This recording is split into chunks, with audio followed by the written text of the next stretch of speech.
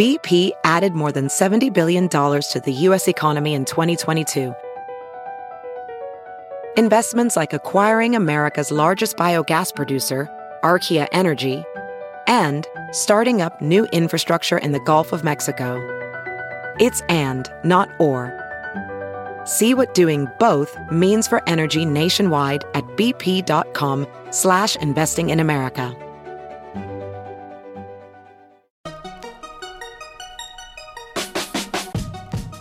Welcome to the Tech Meme Ride Home for Wednesday, June 13th, 2018. I'm your host, Brian McCullough. Today was Major Revamp Day. Twitter rang in some big changes. Microsoft is putting a new polish on Office. Also, Intel is getting into the GPU game. Bitcoin might have been manipulated. And Fortnite comes to the Nintendo Switch. Here's what you missed today in the world of tech.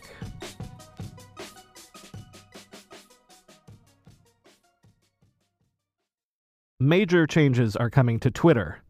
The company announced today that it will soon begin curating dedicated pages for events with tweets, videos, and more that will be promoted across notifications, the Explore tab, and more.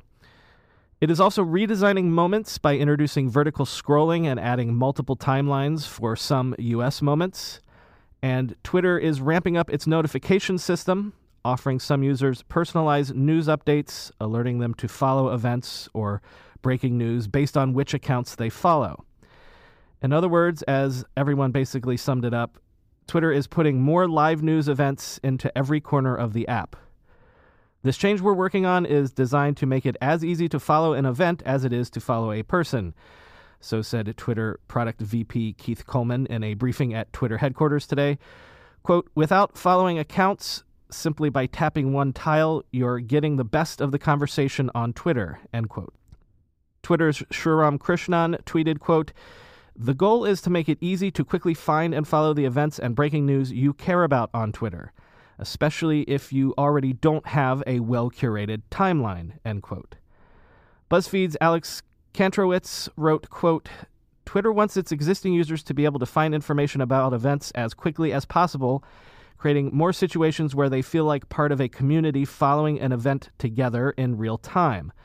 For new and casual users, it can be even more useful, helping them quickly dive into an event as it's happening without having to build a follow list, one of Twitter's most arduous experiences," end quote. Twitter has always been chasing those new and casual users as a way to reignite user growth. But as ever with Twitter, it needs to strike a delicate balance. What about those of us who are obsessive Twitter users already and are the ones who are making all of those tweets that make Twitter interesting?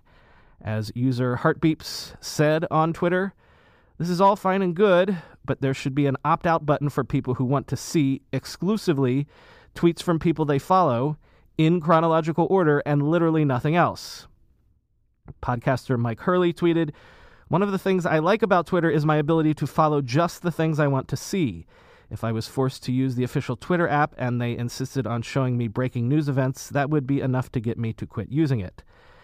All of those changes will be rolling out to users in the US and Canada in the coming months. Microsoft is putting a new polish on things as well, but this story is not so much about new features as it is about a redesign with an eye towards simplicity and usability. On its Office 365 blog this morning, the company announced changes to its entire Office suite, including desktop apps and Office.com on the web, which will be rolling out over the coming months.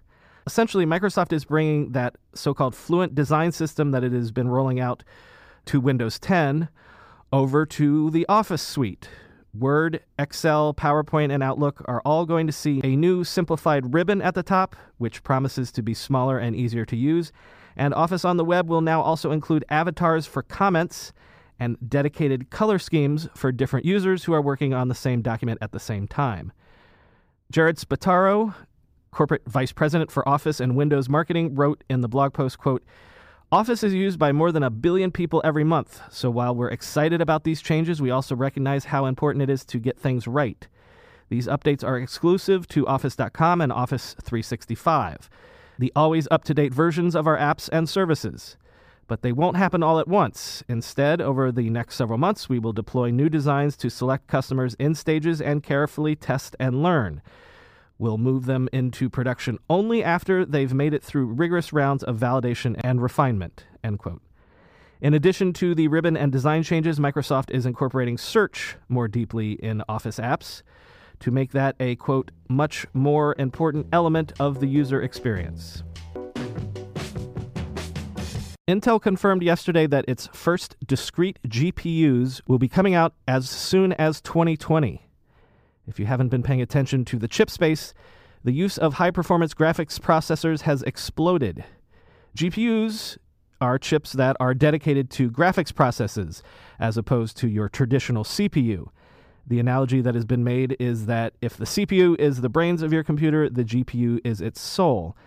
GPUs have proven better suited for gaming, of course, and VR, of course, but also certain data centers, and this is key, in autonomous vehicle operations, AI, machine learning, and cryptocurrency mining. So pretty much all of the shiny buzzwords for what people think is coming next in tech.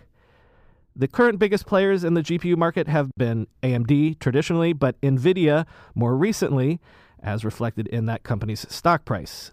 Seriously, check out a 5-year price chart on NVIDIA to see why being in the GPU end of the business has been so important of late. Anyway, Intel has largely missed out on this market. As a stopgap, Intel had been partnering with AMD to integrate GPUs into its core processors, but this news that now they are going to get into the standalone GPU game themselves is a big deal. Intel hired GPU guru Raja Kurdi away from AMD only 6 months or so ago.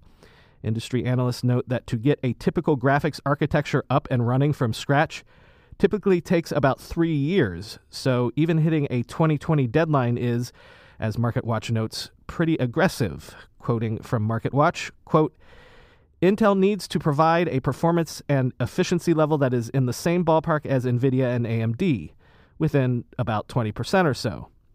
Doing that on the first attempt, while also building and fostering the necessary software ecosystem and tools around the new hardware, is a tough ask of any company, Silicon Valley juggernaut or no. Until we see the first options available in 2020 to gauge, NVIDIA and AMD have the leadership positions. Guys, we don't have to choose between hair growth and our health. Nutrafol's drug-free, whole-body approach promotes hair growth from within. No compromises, just better hair. Nutrafol is the #1 dermatologist-recommended hair growth supplement brand with over 1 million people seeing thicker, stronger, faster-growing hair with less shedding. With Nutrafol, building a hair growth routine is simple. Purchase online, no prescription or doctor's visits required. Free shipping and automated deliveries ensure you'll never miss a day. See results in 3 to 6 months. While many supplements rely solely on ingredient studies, Nutrafol clinically tests final formulations to ensure their efficacy. In a clinical study, 84% of men showed improvement in their hair after 6 months taking Nutrafol's men's hair growth supplements. Take the first step to visibly thicker, healthier hair. For a limited time, Nutrafol is offering our listeners $10 off your first month subscription and free shipping when you go to Nutrafol.com/men and enter the promo code RIDEHOME. Find out why over 4,500 healthcare professionals and hairstylists recommend Nutrafol for healthier hair. Nutrafol.com/men, spelled Nutrafol.com/men, and enter promo code RIDEHOME. Recently, the world learned the power of artificial intelligence, a technology cybersecurity leaders have been leveraging for years. Now, as AI expands and evolves, those same security leaders are left wondering where humans fit into the next generation of AI-empowered security tools and solutions. Arctic Wolf, the industry leader in managed security operations, seeks to answer this question in their newly published report, The Human-AI Partnership. Access the insights of over 800 cybersecurity decision makers in North America and the United Kingdom to better understand how organizations are weighing the benefits and risks of deploying AI tools. Uncover the biggest obstacles to turning AI and human engineers into a formidable team. Discover why the near-term benefits of large language models are being upended by a crucial flaw in the technology. And learn what the rise of AI tools mean for human practitioners moving forward. Get your copy today at arcticwolf.com/techmeme. That's arcticwolf.com/techmeme. Speaking of shiny tech buzzwords, more cryptocurrency news today. That crypto index fund that Coinbase announced back in March is now officially open for business, provided you are a U.S. accredited investor and are willing to invest between $250,000 and $2 million. If this is you, you can now spread your money around a whole basket of cryptocurrencies weighted by market capitalization. Coinbase CEO Brian Armstrong tweeted, "Investing in Coinbase Index Fund is the easiest way to get exposure to a broad range of crypto assets, much cheaper than 2 and 20% charged by most crypto hedge funds, and you get new assets automatically added to the fund as they become available on Coinbase. No rebalancing," end quote. Coinbase is clearly going after the larger money first, institutional investors and the like, but in a blog post announcing the news, Coinbase said, quote, "We're working on launching more funds which are accessible to all investors and cover a broader range of digital assets," end quote. By limiting investment to accredited and U.S.-only investors at first, Coinbase is clearly also trying to get its regulatory ducks in order. The SEC has rules that say companies can only sell securities that are registered with the SEC itself. Since it doesn't look like the SEC is likely to grant regulatory approval to any cryptocurrency index funds or ETFs anytime soon, sticking to accredited investors allows Coinbase to stay on the right side of the law. An individual is considered an accredited investor if he or she has a net worth of $1 million, excluding primary residence, or a consistent annual income of at least $200,000 or combined income of $300,000 with your spouse, and a legal entity is considered to be an accredited investor if all the equity owners are themselves accredited investors.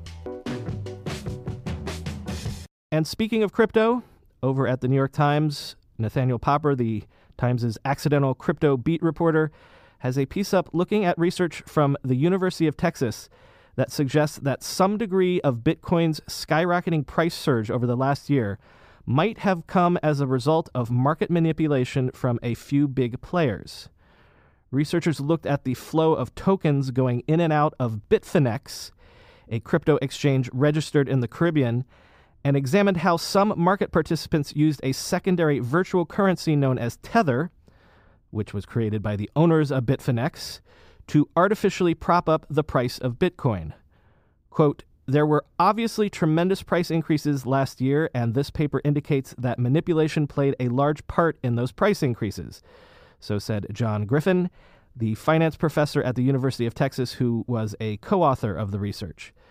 The research paper in question suggests that half of the increase in Bitcoin's price in 2017 could be traced to the hours immediately after large amounts of Tether flowed into other exchanges, generally when the price of Bitcoin was going down. So in essence, the suggestion is that traders were using these secondary Tether tokens, which are tied to the price of the US dollar, to prop up the price of Bitcoin on other exchanges right when the price of Bitcoin was beginning to sag. Some in crypto circles have long been suspicious of the flow of Tether and Bitfinex generally. Bitfinex CEO J.L. Vandervelde hit back at the research telling Blockchain News, quote, "Bitfinex nor Tether is or has ever engaged in any sort of market or price manipulation. Tether issuances cannot be used to prop up the price of Bitcoin or any other coin/token on Bitfinex," end quote. But my question would be, if market manipulation was happening, what occurred that made it stop? Because it certainly doesn't look like anything is propping up the price of Bitcoin at the moment. Just this week, Bitcoin has sunk to a 70-day low of around $6,500. On June 10th, the cryptocurrency lost 10% of its value in a period of only 4 hours. And speaking of research, new research suggests that e-commerce might be responsible for the persistent low inflation that has been occurring in the U.S. for about a decade now. Research from a bunch of studies has shown that prices for goods sold online rise much more slowly than indicated by the Consumer Price Index and other measurements of inflation. Quoting from a piece about this in the New York Times, online prices of personal computers fell by 12.3%, for example, but the CPI showed just a 6.9% drop. Toy prices online slumped 12%, while the CPI put the drop at just 7.8%. Online prices for photographic equipment and supplies fell 9.2% compared with the 0.6% decline registered by the official measure, end quote. And that's kind of the problem. Measuring just what sort of an impact online shopping has had on the economy is weirdly, devilishly difficult, apparently. Again, quoting from the Times piece, even with thousands of price inspectors, the government can sample only a tiny portion of goods and services sold across the country. The traditional measures are also not well suited to take account of the consistent introduction of new and upgraded products, like Instapots and athleisure yoga pants. Cell phones, for example, were not included in the CPI until 1996, when about 40 million Americans, or 15% of the population at the time, were already using them. In many cases, prices for those new goods, like computers, plunge over time, but price indexes fail to capture the change, end quote. Measuring the impact of technology on the economy has always been a problem. Again, we can use the example of computers to illustrate this. If you think about it, a computer bought today could be 3 times faster and therefore 3 times more productive than a computer from, say, 5 years ago. But if today's computer actually costs less because of Moore's Law, then does that show up as a negative contribution to the nation's GDP growth? In the late 1990s, the stock market boom was attributed to a supposed rise in worker productivity that everyone was sure technology was making possible. The problem was, every time economists tried to nail down those productivity gains, they simply couldn't find them in the actual numbers. There's a famous quote from Abby Joseph Cohen, the Goldman Sachs stock analyst from the time, who told the New Yorker's John Cassidy back in 1996, quote, "Take a look at Goldman Sachs, for example. We have invested heavily in sophisticated voicemail systems and word processing systems and so on. I know that the productivity of the technical staff is multiples of what it used to be. I just know that to be the case. But it doesn't get measured anyplace." So if you're a gamer, you probably already know this, but Fortnite, that battle royale game that has taken the world by storm, has come to the Nintendo Switch. Apparently, the Switch version of Fortnite is roughly similar in graphics quality to the iOS version of the game, but with the Switch, of course, you have a bigger screen, and of course you have actual joysticks and controllers at your fingertips to better play the game with. According to The Verge's Sam Bifford, the Switch feels like a completely new way to play Fortnite, at least in handheld mode. It's exactly the same game under the graphical downgrades, and it still looks pretty good on the portable screen. Fortnite's cartoony, colorful art style goes a long way to flatter technical deficiencies. But with the Switch, you can play full-on Fortnite with proper controls anywhere you have internet access. Epic is even offering party chat through the headphone jack rather than Nintendo's convoluted app-based solution, though that's not coming until an update on Thursday, end quote. Fortnite coming to the Switch continues game maker Epic's strategy of bringing the free-to-play game to every platform under the sun. Bringing it to the current hottest gaming system is certainly a coup, but it's a coup for Nintendo as well because it will further reinforce the idea that the Switch is not just a gimmick, but actually a desirable platform for hardcore gamers. Not all gamers are happy, however. A big component of Fortnite is how you can carry over your progress from device to device. Things like level ups, stats, avatars, weapons, as you move through the game. So you need to be able to log in between devices in a way that carries your progress with you. And Sony is currently blocking compatibility for users to transfer over their data to the Switch if they start playing the game on a PS4. As Bifford writes, quote, "Blocking the Switch is short-sighted and dumb. The Switch version of Fortnite doesn't compete with the PS4 version any more than the iOS version does. If you have a PS4, you wouldn't want to play the Switch version on your TV.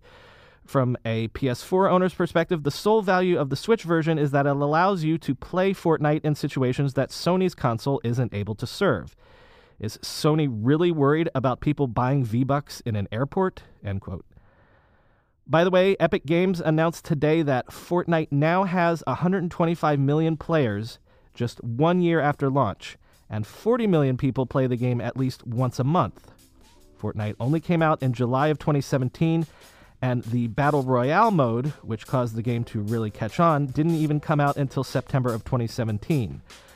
So that's pretty impressive. So I'm running a quick listener poll. If you go to my Twitter page, I'm at BrianMCC. You'll see a pinned tweet at the top that asks how often you use the links in the show notes that I always mention to, go ahead and actually read the stories that I mention on the show. If you get a chance, please go and vote. And a couple of caveats about this poll. It's a real quick one, really informal. Of course, there's going to be confirmation bias here, though. People that love the show notes and the links have a lot more motivation and reason for voting because they love them. So please, if some of you don't use the show notes, please go vote anyway and tell me so I can get some sort of sense of reality. And also, this is not like Brexit or anything. The referendum is non-binding in this case. I don't have any intention of changing the show notes. Links aren't going anywhere. I just want to get a sense of how vital or not vital actually reading the stories is to your use case for the show.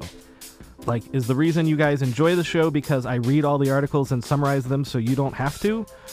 Or do you use the show as sort of a discovery tool to find out cool things to learn about?